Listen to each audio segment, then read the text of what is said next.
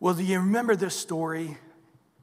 There was a guy, Elimelech, who had his two sons, Chilion and Mahlon, who were, they all traveled down to Moab because there was a famine in Israel. They were from Bethlehem.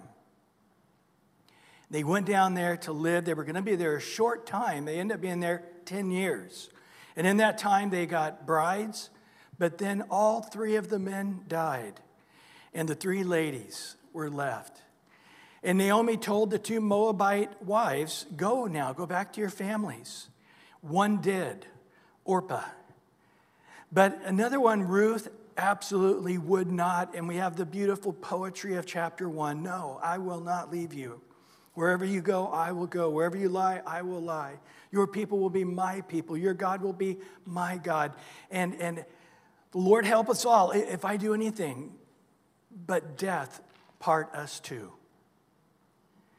And so she came back to Bethlehem. And of course, being a foreigner is not a good thing in any of the countries at this time, but Israel in particular was told not to intermarry with the other nations. So, how would it be looked on? But remember, this is during the time of the judges. And in the judges, people didn't really know God. They didn't know his law. We're going to find out here that there were some bright spots. There's some who did. Very few, but some did. And so they really weren't probably even aware to the degree they should have that this Moabitess woman wouldn't be accepted into the household of God because they just don't know God nor his word. And anyway, Ruth said, hey, Naomi, we're back in Bethlehem. We're poor. And in that culture, the orphans and widows and those in poverty could go and they could glean behind the harvesters. If you go back, the farmers were told to not harvest the corner of their fields. And they had one swipe at it. So if you had a tomato field, you had one chance to pick the tomatoes. Any tomatoes left, you couldn't go back and reharvest it. And with the barley harvest, if they dropped some as they were taking it to the cart, or if they left a spot in the field, it was for the poor to stand around and hope for somebody to drop some and get a little bit of harvest in the midst of their poverty. And Ruth was not too prideful to do that. And she did go, and she didn't realize it, but she picked the right field, the field of a guy by the name of Boaz, who ended up being a relative of her dead husband. She had no idea. But Boaz, when he inquired about who is this, she's like, that's my relative. That's the daughter-in-law of my relative, Naomi. And he looked with favor on her and told the guys to not harass her and to drop a little accidentally, but purposely, for her to have plenty to take home. And then he eventually said, I want you to hang out with my female employees for safety and be protected. And when Naomi saw the great amount that she brought back from the fields, Naomi's like, what's going on? And Ruth told her, and she says, for the first time, blessed be the Lord. God's looked on favor with me, because leaving Israel was not God's will. Going into the land of the Gentiles, to live as a Gentile for a decade, was not God's will. And so she was experiencing the difficulties of not being under God's spout where the blessings flow out. So often people can blame God. Why did you leave me? Why didn't you help me? Why didn't you bless me? And God says, I never moved. I'm still walking straight. You're the one that veered off from me. Just come back and the sheep get on the hills of the shepherd, and you'll see the blessings from the shepherd come back. Well, this is what Naomi saw. Well, as time went by, the harvest season going on, Naomi and Boaz got to know each other and had a great, deep respect for each other and their character, their godly character. And we ended last chapter. It was sort of like a sitcom, or not sitcom, but a series, a TV series. And you know how they just cut you off? And you got to wait a whole week for the next one? You know, this is the way it's going to happen. There's going to be a blast, and then we're all going to rapture out of here. Just wanted to wake you up. You never know the day or the hour. What's going on back there, guys? Okay, keep Craig away from the soundboard during the sermon. He's looking red, so I know it's him.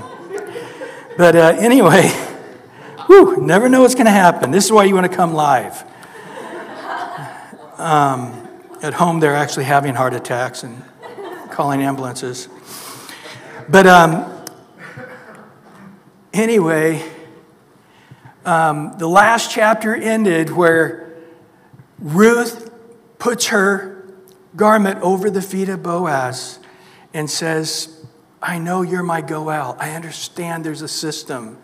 And in this system, this Jewish system, you have rights to take me as bride. And he put his robe over her and said, yes, I would love to do that, but I can't because there is a closer relative than I. So he'd been checking it out. He had done his homework. He was an older guy, and I think he wasn't going to pursue this, thinking that he would be a burden upon Ruth when she had younger perspectives, possibilities out there, richer men. And she's like, nope, I don't want any of them. I want you. And he's like, okay. And remember, Boaz means swiftness. And so she goes home and tells Naomi, and Naomi says, take a rest. Just be at peace and take a rest. This guy won't sleep until he has gotten you as his bride. Now, he did say to her, please don't tell anybody else. Why? Because he had a sneaky plan. And it was important that he was able to take this near relative by surprise. So we come to chapter 4, verse 1 and 2. Now Boaz went up to the gate and sat down there, and behold, the close relatives of whom Boaz had spoken came by. So Boaz said, come aside, friend, sit down here. So he came aside and sat down. And he took 10 men of the elders of the city and said, sit down here. So they sat down. Now when we go to Israel, we go to one area called Dan. And it's in the mountains above Galilee. And it's known, first of all, for the oldest gate in the world, going back, talking about a gate that Abraham went through. But right next to that, they have sort of rebuilt a small city. And the wall, I don't know, maybe 5-6 feet high, and it's sort of a maze going into the city, has several turns. And all along the wall on both sides is a place to sit. And this is where the leaders of the city would be. They could keep an eye on who's coming out, who's going in. But it was also sort of the courtroom of the day. So if you had any legal business, you would just go and try to talk to one of the elders of the area and get the business done. Now, interesting here, this is the first time we discover this, but evidently the quorum was 10. By the way, if you know about the Jewish synagogue, they also now require a minimum of 10 men to have an actual synagogue service. So a lot of times there's like 6 of them. They're like, hey, everybody's got to go out and find somebody. And they all come back in half an hour and see if they've been successful. If not, they go back out until they can get 10. This is where it comes from, this verse right here. And so he makes sure that he hits the timing where there would be a quorum of elders saying, hey, I need you guys to stick around here. And then this totally unsuspecting relative of his, hey, brother, come on over and sit down. How's it going? What's happening? Way in his commentary says this about the city gate. It's a kind of an outdoor court, a place where judicial matters were resolved by the elders and those who had earned the confidence and respect of the people, a place of business, as a kind of forum of public meeting. And so he says to this close relative, the word goel in the Hebrew that we've been studying. And he sort of has an advantage on him because he doesn't know. I mean, evidently Boaz had quite some time to calculate this and think this out. And he knew exactly that he was second in line, not first in line. And Ruth had kept it quiet. So when Boaz was sitting there, he had the quorum of elders. He's able to do a sneak attack on this kinsman redeemer. What's the old quote? All is fair in love and war, right? So, but that seems a little sneaky. It seems a little crooked. Well, hey, it's about love. It's all fair in love and war. So, in verse 3 and 4, then he said to the close relative, the Goel, Naomi, who has come back from the country of Moab, sold the piece of land which belonged to our brother Elimelech. And I thought to inform you, saying, buy it back in the presence of the inhabitants and the elders of my people. If you redeem it, redeem it. But if you do not redeem it, then tell me, that I may know. For there is none but you to redeem it, and I am next after you. And he said, I will redeem it. So he's not being sly. He just says right up front, this is the law. This is the way it works. And one of us need to get on this. And if you're wanting to get on this, I totally respect it. You're first in line. And so the man, hearing for the first time, again, sort of blindsided by this, is like, wow, I didn't know. Now, I wonder if the guy didn't even know the Bible.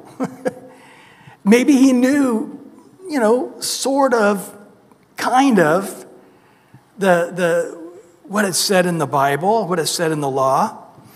But he's taken Boaz's word for it, saying, hey, you could get this land. And he's like, wow, I had no idea. This is my lucky day. So in verse 5, Boaz said, on the day you buy the field from the hand of Naomi, you must also buy it from Ruth, the Moabitess, the wife of the dead, to perpetrate the name of the dead through his inheritance. So the guy's first response is, yeah, I'll redeem it. I want the land. We talked about this last week, that when the children of Israel came into the promised land, the 12 tribes got certain sections, but then within the tribes, each of the families got the sections. And it was theirs forever. Now, it could be lost for a maximum of 50 years until the year of Jubilee. At the year of Jubilee, everything went back to its original families. And so if you were to lease somebody's property, it might be 1 year, it might be 50 years. You got to figure that out when the year of Jubilee was coming. So when Elimelech left, he leased his land out to whoever gets the money to take with him to go to Moab. And so this guy is the possessor, but a Goel, a next kinman, can pay that guy whatever it was he was owed, according to what the elders thought. And he could get the land back for the family's sake. And so when the guy understood it was just about getting some property back, he's like, yes, I'm on that. And then Boaz now, starts reading to him the fine print. Yes. And whoever possesses that land has the responsibility not just for the property, but for the people. And so whoever possesses that also gets Ruth and needs to marry her.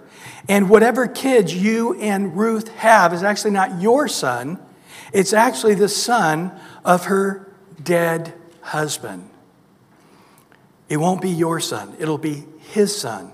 And in his name, he will live. And so he can continue on that particular family within the tribe's name. And to raise up kids. So it's for property, yes, but it's also for persons and also for posterity. All these duties went together as the Goel in this case. Well, in verse 6, The close relative said, I cannot redeem it for myself, lest I ruin my own inheritance. You redeem my right of redemption for yourself. I cannot redeem it. So now the guy's like scared, it sounds like. He's like, oh boy, no, I take it back. You guys, elders, I take it back. It was just said a couple of minutes ago. Oh, too late, buddy. You already said you would do it. Can't go back on your word now. And he's like, bail me out of this, Boaz. Bail me out of this. You'll do it for me, right? You'll step up and do it, right? He says, I can't because of the inheritance. He probably already had grown sons, and they probably already had their allotments. And now if he were to have another son, probably his first wife wouldn't like that too much. You know, that's a whole nother issue, huh? Hey, honey, guess what? I got my new wife I'd like to introduce you to. That Jewish mama might go off on him and with a pen and chase him around for a while. So he's like, yeah, the persons thing, the property thing, I love the persons thing. No, that's too much. You need to bail me out. So Boaz is not only getting what he wants, he's getting the guy to beg him to do it. Very smart businessman indeed. And so redeem it for yourself. David Guzik says this, because of Boaz's wise, perhaps shrewd way of framing the occasion, this was the first time the nearer kinsman considered this. And it was a pretty big question to take it all at once. When it was just a matter of property, it was easy to decide on it. But if it was a matter of taking Ruth of his wife, that was another matter. So this guy, he's hearing about it for the first time. He's like, wow, yeah, knee-jerk reaction? Sure. I didn't even know I was in line. And yeah, that's my responsibility. I'll redeem the property. And oh yeah, by the way, you got to marry Ruth and raise up kids to her. What? Hold it. His mind is just spinning out, going, hold it. This is way too quick. Which was Boaz's plan all along, to sort of overwhelm it all at once, not to give him time to ponder and think about it and process it, but to blindside him into Boaz being able to step up. This is all the plan. Verse 7 and 8 now. This was the custom in former times in Israel concerning redeeming the engaging to confirm anything. One man took off a sandal and gave it to the other, and this was a confirmation in Israel. Therefore the close relative said to Boaz, buy it for yourself. So he took off his sandal. So as you're reading Ruth, it sounds like the writer of this story is saying to the Jews, back in the old days, not something we're practicing currently. So when you look at the first 5 books of the Bible, there was definitely things that would not remain in the nation of Israel by the way they were existing. And that was God's plan, I believe. So there were various things. So that, there's a whole set of the law when you're out in battle. Before you go poop, you got to dig a hole. And then after you're done pooping in that hole, you got to bury it up. Why? Because God is holy and he walks in the midst of the camp. That was the reasoning. Now, I got a feeling that pretty much everybody eventually did that. They didn't need some command from God. But at that time, that was the case.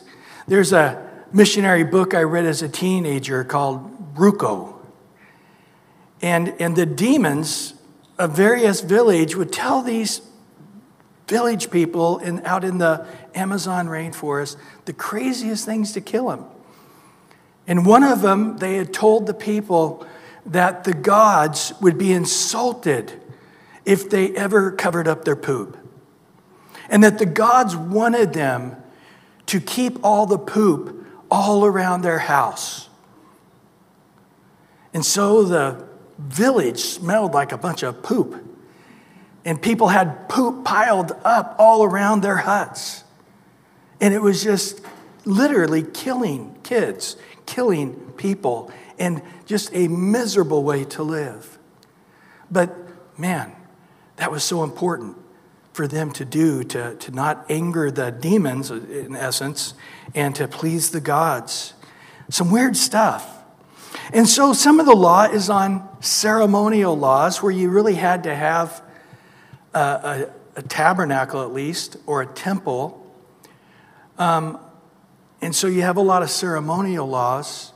And then, of course, you have a lot of other sacrificial laws, which, again, you have to have a temple. And if you look back in Israel's history, they had many times, including the last 2,000 years, where they have not had a temple, where they've not had a sacrificial system. So a big percentage of the law, it could be used, or, as you look at the various systems of government, they would take it over rather than the priest. So when you had the season of the judges did what the priests would have done had there been priests. And then you have the time of the kings, and the king set up a whole system of government that pretty much ruled out the need for any of the Levites to be a part of the civil system. But when you read the law, the priests are the civil system. God is king, and the priest, the high priest and all his sons and all those Levites are basically the civil system being run it. And that didn't happen very often at all, very, very little. So this is sort of probably seen by Jews in most generations as sort of like an old tradition thing that they might have done back when they left Egypt. And maybe they did it for a while under the time of the judges, but probably this wasn't the case happening during the time of the kings or any time afterwards. And so they're sort of telling the Jews, hey, you guys probably are completely unaware about this, but there used to be this custom, and this is the way it went. Now, we know about it in Deuteronomy 25, verse 5 through 10. If brothers dwell together, and one of them dies and has no son, the widow of the dead man shall not be married to a stranger outside the family. Her husband's brother shall go in to her, take her as his wife, perform the duty of a husband's brother to her. And it shall be that the firstborn son which she bears will succeed the name of his dead brother, that his name may not be blotted out of Israel. But if the man does not want to take his brother's wife, then let his brother's wife go to the gate to the elders and say, my husband brother refuses to raise up a name to his brother in Israel. He will not perform the duty of my husband's brother. Then the elder of the city shall call him and speak to him. But if he stands firm and says, I do not want to take her, then his brother's wife shall come to him in the presence of the elders. Notice, remove his sandal from his foot, spit in his face, and answer and say, so shall it be done to the man who will not build up his brother's house. And his name shall be called in Israel, the house of him who has his sandal removed. Which I've got a feeling probably in the Hebrew language it had a little, probably a pun. Probably had a couple meanings going on, but in our culture it just doesn't really work in our language whatsoever. But in here, it was probably a euphemism for something else on top of that, to be somebody who's not honorable, that doesn't have a great character. I'm glad in this story that they've lightened up a bit. It's not so serious. He doesn't get spit in his face. He gets the sandal removed, but it doesn't seem to be that dishonorable of a thing. They purposely don't mention his name. And I think that was to not dishonor the guy or his family or his tribe for years to come, no doubt. And so it seems to be not such an intense thing here in Ruth as we read about in Deuteronomy. And in verse 9 and 10, so Boaz said to the elders and all the people who are witness this day, that I have bought all that Elimelech and all his Chilion and Mahlon from the hand of Naomi. Moreover, Ruth the Moabitess, the widow of Mahlon, I have acquired as my wife to perpetuate the name of the dead through his inheritance, that the name of the dead may not be cut off from among his brethren and from his possession at the gate. You are witnesses this day. So he says to all the elders, and right now you got a whole big crowd of people showing up. probably a little unusual, but inquiring minds are wanting to know. And so now you've got this whole group of people in on the conversation. And he says to these elders and to all these people around, you guys are witnesses. This is law. This is a done deal. You know, this Goel in front of me can't come back years later going, hey, you cheated me. Or, hey, you got in front of me. Or, hey, you didn't let me know what was going on. And I want this undone. Or I want you to have to pay reparations because of the wrong that you did to me. He's like, nope. And he makes it clear. I'm going to fulfill all the requirements of the law. To Ruth's husband, Mahlon, I'm going to raise up kids, and they're going to be to his name, and they will get his inheritance. And so all of these things that probably most Jews wouldn't want to do. Probably didn't really know Mahlon very well, didn't know Chilion really well. It doesn't sound like Elimelech was a very godly guy. He had no problem leaving the land of promise and go to live in a cursed pagan nation of Moab next door. So there could have been a lot of people who were just like, yeah, I understand that's what I should do, but I'm just not going to do it because I really don't want to do it. That's a lot of effort on my part for somebody I really don't know or somebody I know but don't really respect or like. But here he's saying, I am going to do this, and I'm going to fulfill every aspect of it, leaving no stone unturned. Why is that so important? Because Jesus, as we're going to learn, our kinsman redeemer, our Goel, he fulfilled the law. Matter of fact, in Matthew 5, verse 17, do not think that I came to destroy the law or the prophets. I did not come to destroy, but what? To fulfill. Jesus is the only man who ever kept all the law. Pretty radical, huh? He's the only man that's ever lived that did not break the law. He actually obeyed every law. Colossians 2:14 says, now that he's fulfilled it, he wants to destroy it. This is what he did in Colossians 2:14, having wiped out the handwritings of requirements that was against us, that's the law, read Romans 7, which was contrary to us, our human nature cannot obey, even the simplest of laws.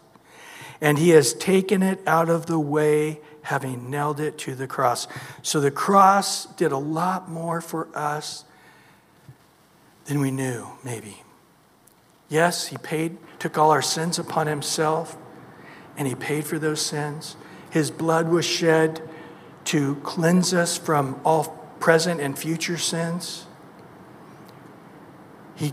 He killed our sin nature by circumcising our heart with the Holy Spirit, being able to come and live in us as the Holy Spirit used to be able to come and live in the Holy of Holies. He now can live in us, and we are the Holy of Holies.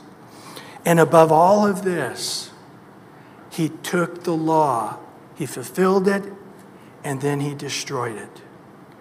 We are no longer under the law, but we're under grace. I mean, it's a great thing not to be under the law. But again, the Lord always does above and beyond all we could ask or think.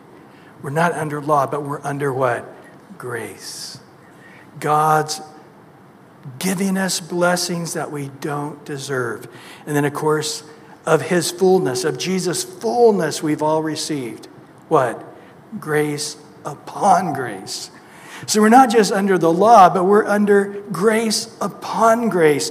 All that you need and more, all the blessings you don't deserve and more, and then again for a second time. And so the law is fulfilled. We see that here in Boaz, and it's such a perfect prophecy of what the Goel would do for the whole world in Christ. So then Ruth, this Moabitess, the widow of Mahlon, I have acquired as my wife. When Ruth said to Naomi, I'm going to follow you and be with you until one of us or both of us die, I do not think she thought she had a great future. I think Ruth was basically thinking, I can't leave you. I'm basically committed to a life of hardship with a couple of widows growing old. In this culture, women had no rights. They couldn't own anything. They couldn't work. They really had almost no way to get remarried. It was basically, I think Ruth thought, I'm doomed to a very hard life, along with Naomi, who it's ever since I've known her for the last 10 years living in Moab, she's had nothing but a hard life, and relatives dying one after the next, nobody having kids, and just, but yet, what did she say? Your God shall be my God.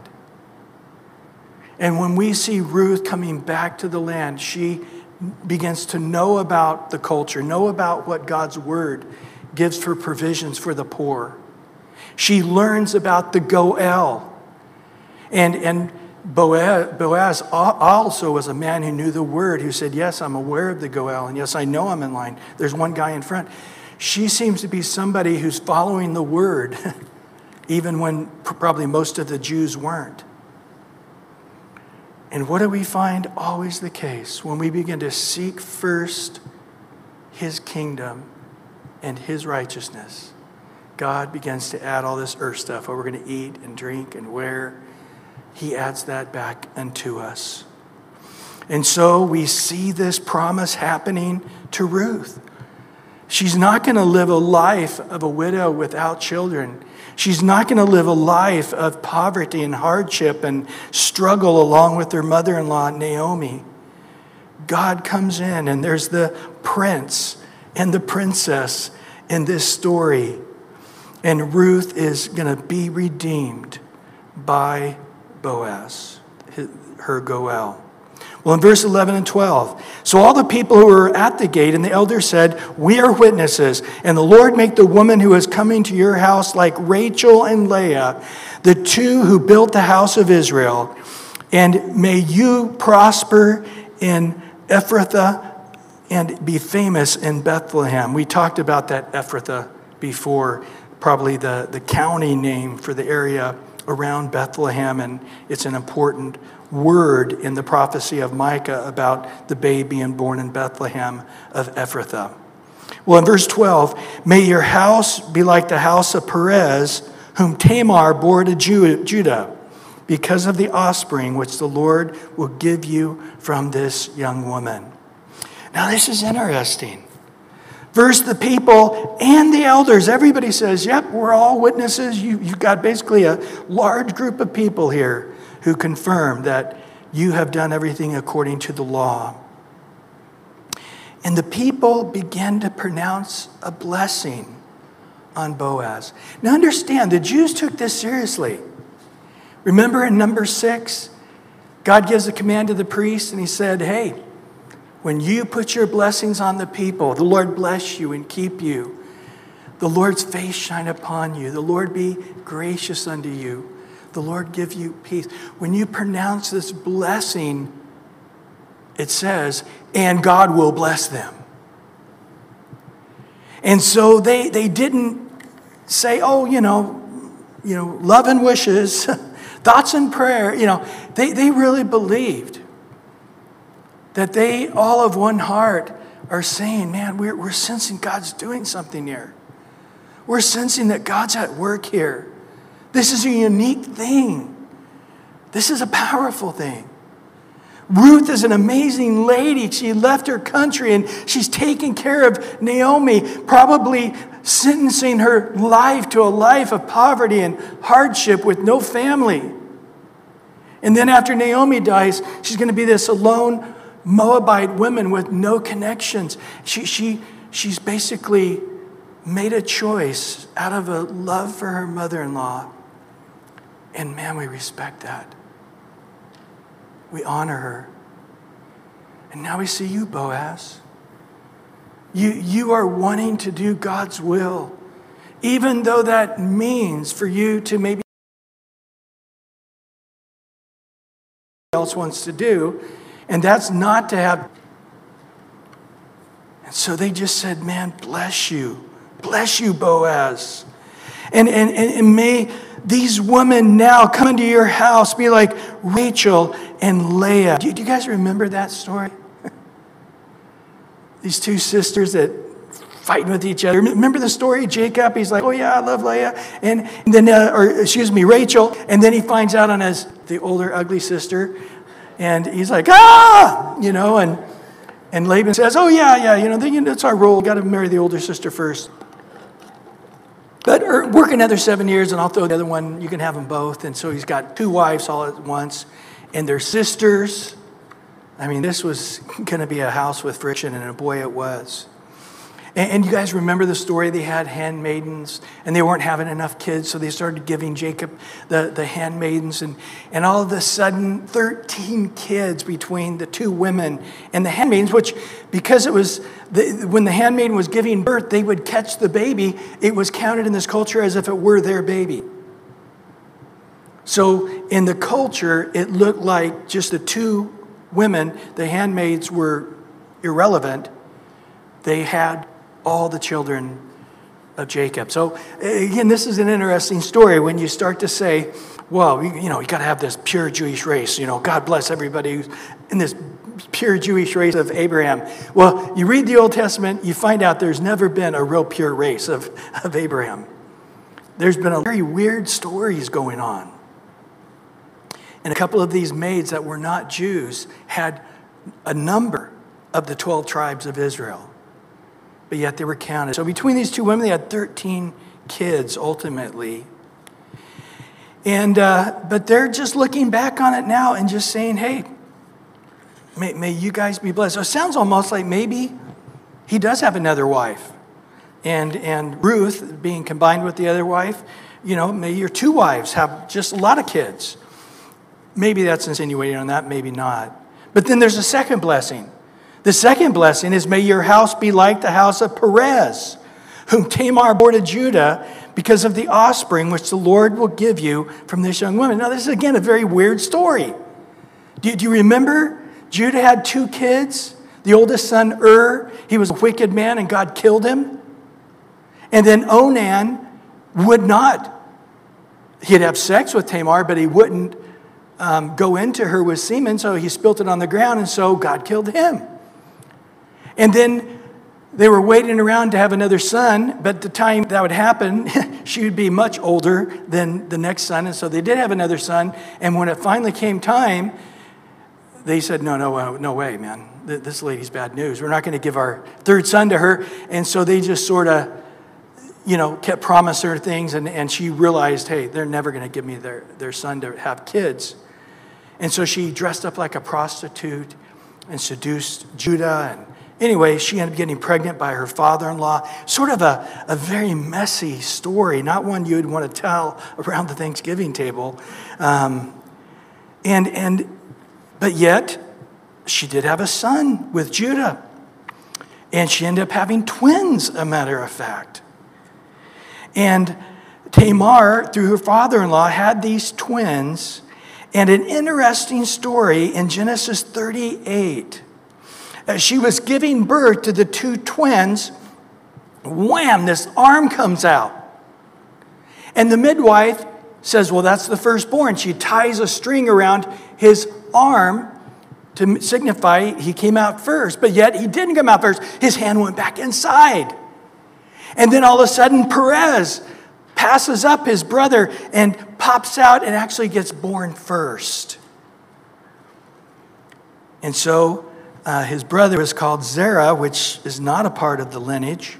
But Perez, they named him Perez because his name means breach breaker. He broke through and got the rights of the firstborn. He didn't let life stand in his way. He was tough. He was a leader. He was successful. And even in the womb, he stepped on his brother going, I'm not going to be the second kid. You're going to be the second kid. Wham! And he comes out first. And so the way they looked at that was like, wow, man, this guy's got initiative before he's even born. He comes out of the womb, a breach breaker, and continues on to life in that way. And so may whoever's your son be a breach breaker, or one of your grandkids from that son be a breach breaker, which we know would be David, who indeed was a breach breaker. Well, in Ruth 4:13 now, so Boaz took Ruth, and she became his wife. And when he went into her, the Lord gave her conception, and she bore a son. You know what? This was never taken for granted. This was never like it's a done deal. We'll have several kids. Several of them will be boys. It's a done deal. No. They know having kids that live past infancy, having a son, not a bunch of daughters, all of that was going to be the hand of God's blessing upon them if such a thing happened. And it did happen. And they saw it as God's blessing upon their life, because there's a lot of other ways it could have went and not a good ending. Well, in Ruth 4, verse 14 to 16, then the woman said to Naomi, "Blessed be the Lord who has not left you this day without a close relative. May his name be famous in Israel." There it is. God honoring their blessing. "And may he be to you a restorer of life, a nourisher of your old age. For your daughter-in-law, who loves you, who is better to you than 7 sons, has borne him." Then Naomi took the child and laid him on her bosom and became a nurse to her. So she wasn't too old. So the first blessing there is, blessed be the Lord who's not left you this day without a close relative. May his name be famous in Israel. Well, I think we're all witnessing that blessing did happen, didn't it? Boaz is famous to this day, and so was his lineage. And then also the second blessing they pronounced on Naomi is, may he be to you a restorer of life and a nourisher of your old age, for your daughter-in-law who loves you is better to you than 7 sons has bore him. So even though you have 2 sons that are dead, Naomi, this Moabite girl, with her character, with her love for you, it's like this one woman's like having 7 sons. Wow. There's just something incredibly special when the character of a person is praised, isn't it? And to be a person of character, it's definitely something that God wants for all of us. So Naomi took the child and she nursed the child. So that tells you that she wasn't too terribly old, but it also signifies it's as if Ruth's child is also her child. And that her husband, his name also shall live through this child of Ruth. Well, in verse 17 to 22, also the neighbor woman gave him a name, saying, "There is a son born to Naomi." And they call his name Obed. He's the father of Jesse, the father of David. So this is interesting. The neighbor ended up naming him. It's like, wow, some neighbor, they must have really liked, they must have been good neighbors. It's like, oh yeah, my neighbor named him. A very important person in history. And you know, this is where we're going to have fun in heaven. You know, hi, how you doing? Oh, good. Yeah, I was live during the Judges. Oh, really? Did you know Ruth? She was my neighbor. No way. Did you name Obed? Yeah, that was me. That was me. I named Obed. Yeah. Wow. Hey, come get over here. This is the guy, you know. It's going to be fun to meet some of these people. So this is the genealogy of Perez. Perez begot Hezron. Hezron begot Ram. Ram begot Amminadab. Amminadab begot Nahshon. Nahshon begot Salmon, not Solomon, but Salmon. Salmon begot Boaz. Boaz begot Obed. Obed begot Jesse. And Jesse begot David. So, how famous did they become? The father of Jesse, the father of David. Kidner in his commentary says this: God's hand is all over history.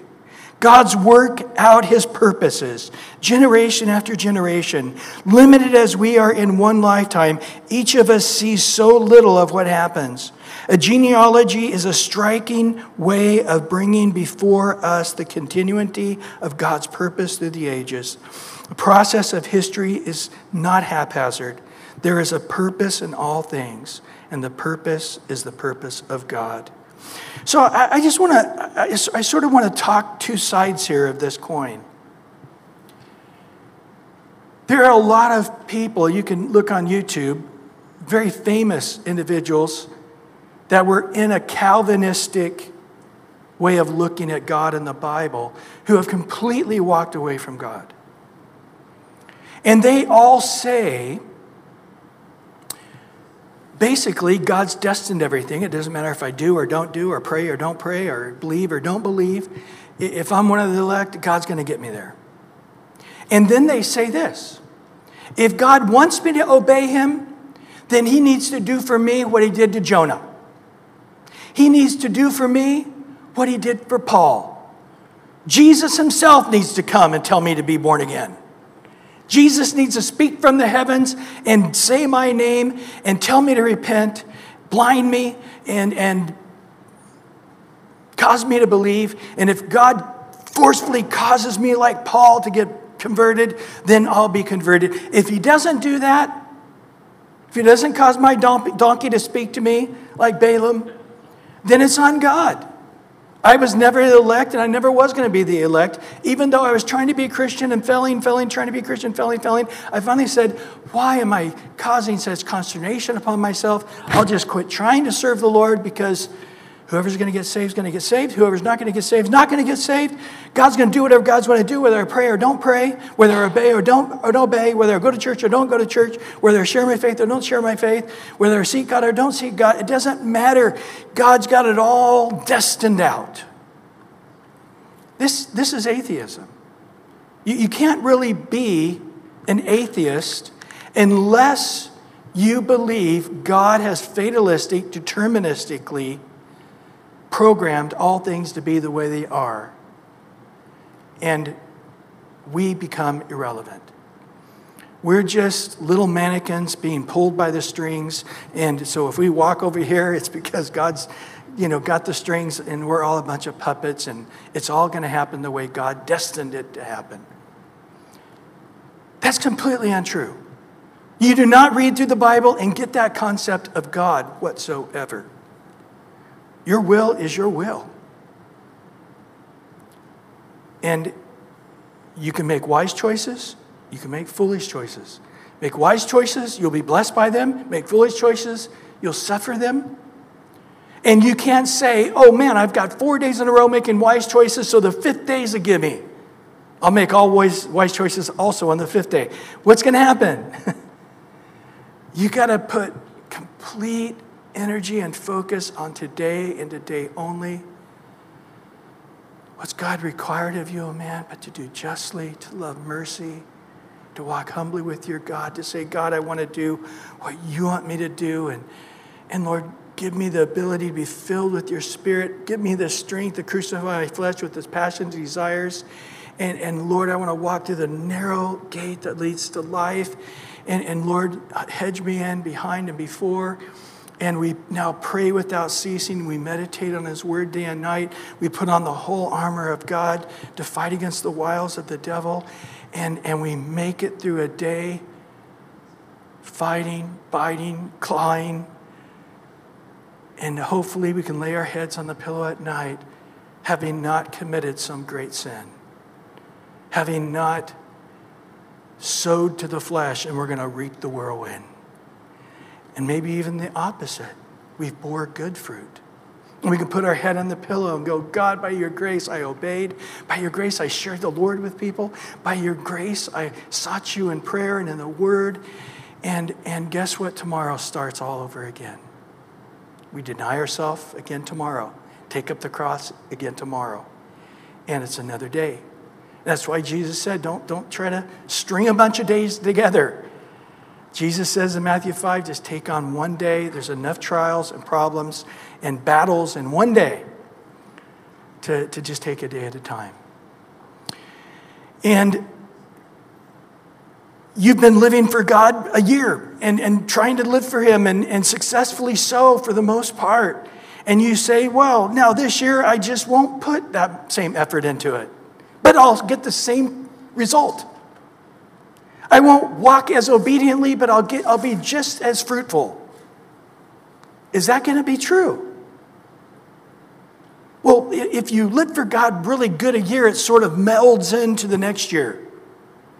So you can use half effort and still maintain the fruitfulness that you had in the year when you really sought God hard. Is that true? It's just not true.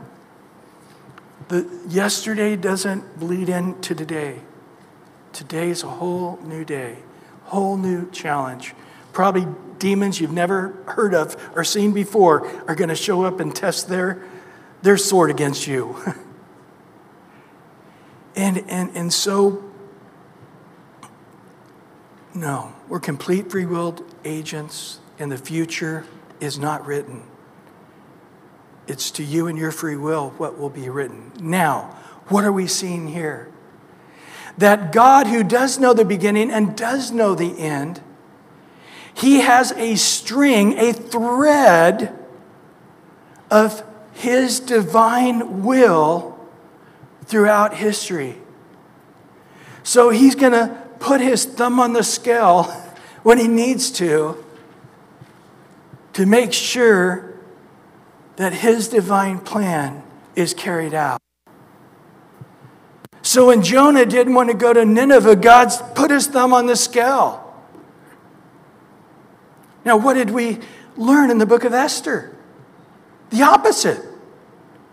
Mordecai told Esther the opposite. And where was it? About the same location. It was the nation of the Persian Empire, the Medes and the Persians. Their capital was right there. Iraq, Babylon, Iran, Assyria, Nineveh. They're all right there in the same area. So here's Esther, almost not too far from where Jonah was in Nineveh, and says, you've got the choice whether you'll go through with this. And he says to her plainly, if you don't do it, you will miss out, but God will just raise another person up to do what you should have done, and you'll miss out on the blessing of it. Boy, that doesn't sound like Jonah at all. But God saw the thread, and it was essential that Jonah tell the story, and Jonah with his hard heart be the one. So we could all see that even if we go out and we preach mean, and we preach hoping people won't believe, even if we're the opposite of a good witness, God's word is so powerful, people will still get saved. So it's to take the pressure off us. It's not about us. Not about my words. It's not about my persuasion. It's not about my selling Christianity and taking the person who doesn't really want to, the Eskimo that doesn't want to buy ice and he leaves with 10 pounds of ice. It's not about us. It's about God's word is so powerful. We could be the opposite of what we should be, and a whole nation can still get saved. So here we see that it was essential that David come through a grandma who's a Moabitess. And they end up going back in time to 100 years earlier to bring about and say, oh, and I hope you're like Tamar. What? And her son Perez. That's a part of the history we just hope people will forget and just say, what happened between a couple hundred years? We don't talk about that couple hundred years. It was sort of dark time in the family history. That's all you need to know. Not the case.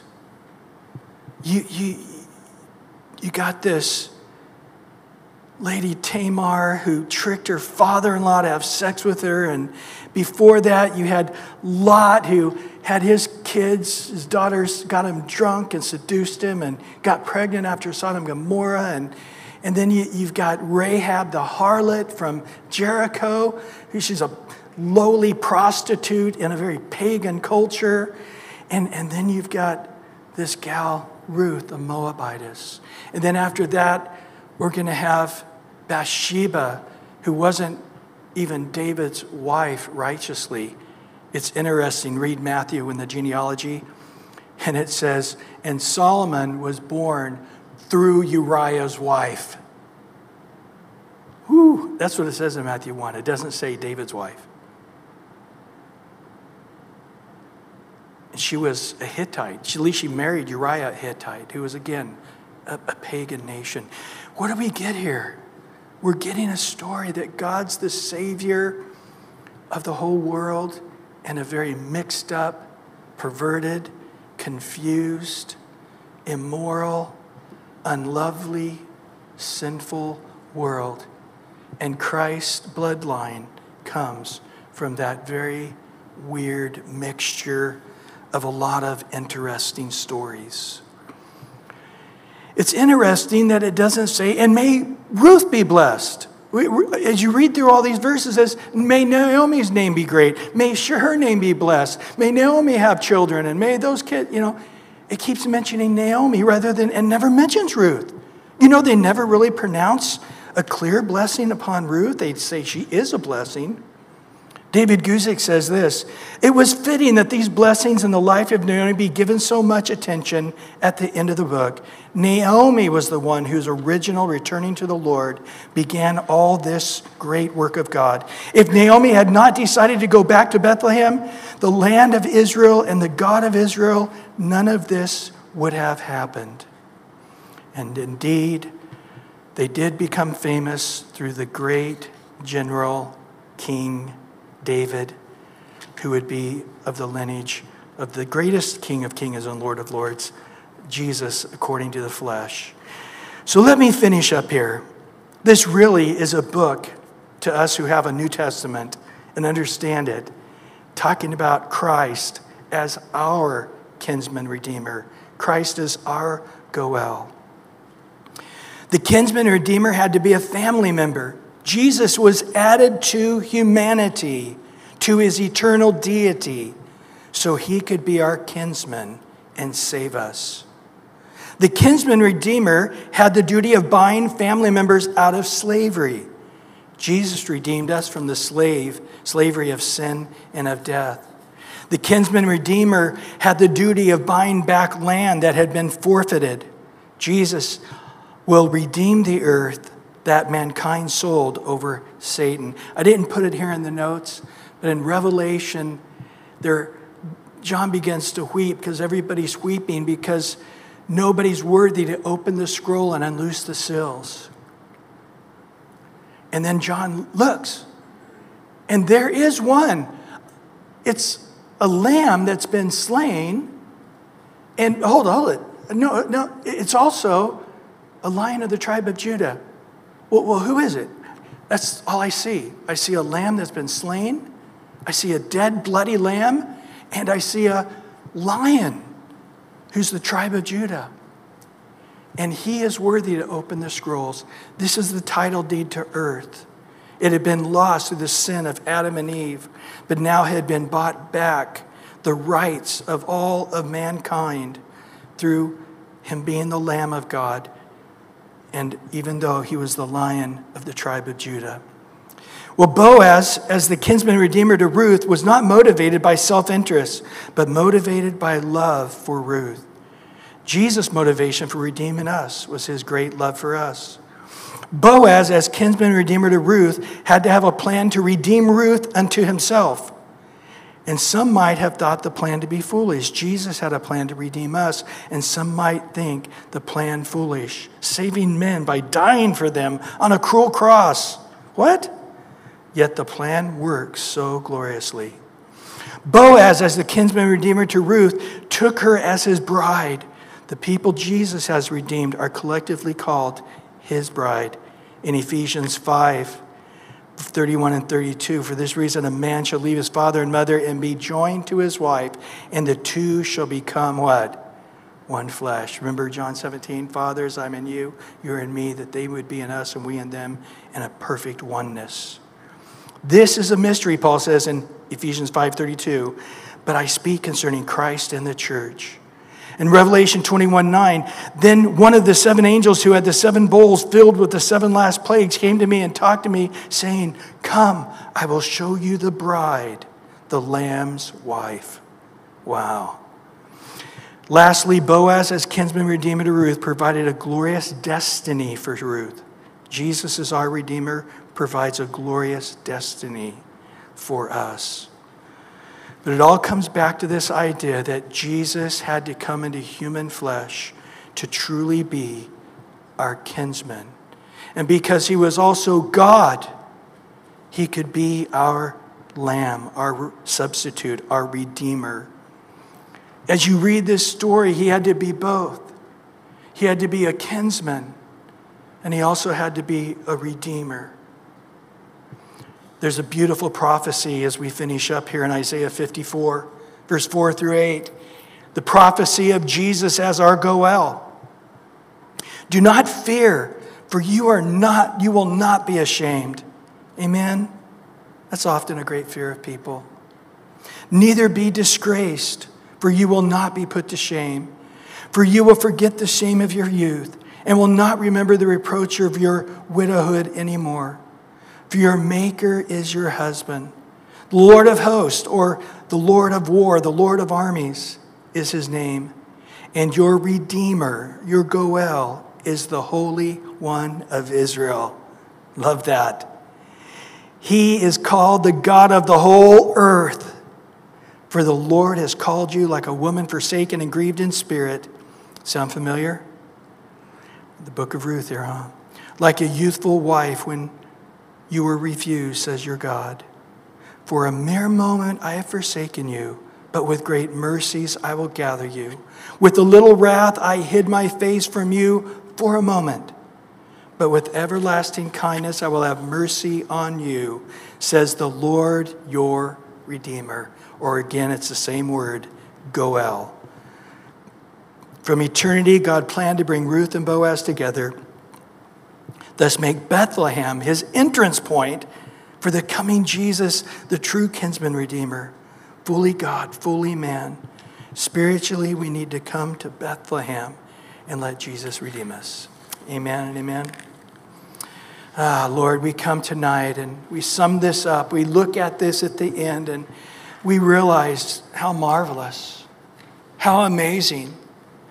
We see the thread from the very beginning of time and how you had to put your thumb on the scale to bring about Boaz marrying this Moabitess Ruth, who had become the grandmother of David. And this little shepherd boy from a bad area of Israel, a poverty area of Israel, there of Bethlehem, kills the lion, kills the bear, kills the giant, becomes the king, and then struggles and sins and falls. And he's a great comfort to all of us, writing the most amazing books in the middle of our Bible, the most amazing chapters in the middle of our Bible, the book of Psalms, and become the great star of the nation throughout history. And you desire to come and sit upon the throne of David. And we thank you now that we see things beginning to come together to realize it's no coincidence that we're here tonight. You know every hair upon every one of our heads. That you tonight have a message to speak to us, to heal us, to cause us to be drawn near to you. And we ask that you would do it. These few minutes that we got left, Lord, just draw us to yourself. We're going to have just a moment after this song to pray. And I encourage you to jump in. Even if you're on top of each other, just let's cry out and seek God and believe him for great things, and pronounce blessings upon our fellowship and upon our area, and believe in faith that mountains would be moved.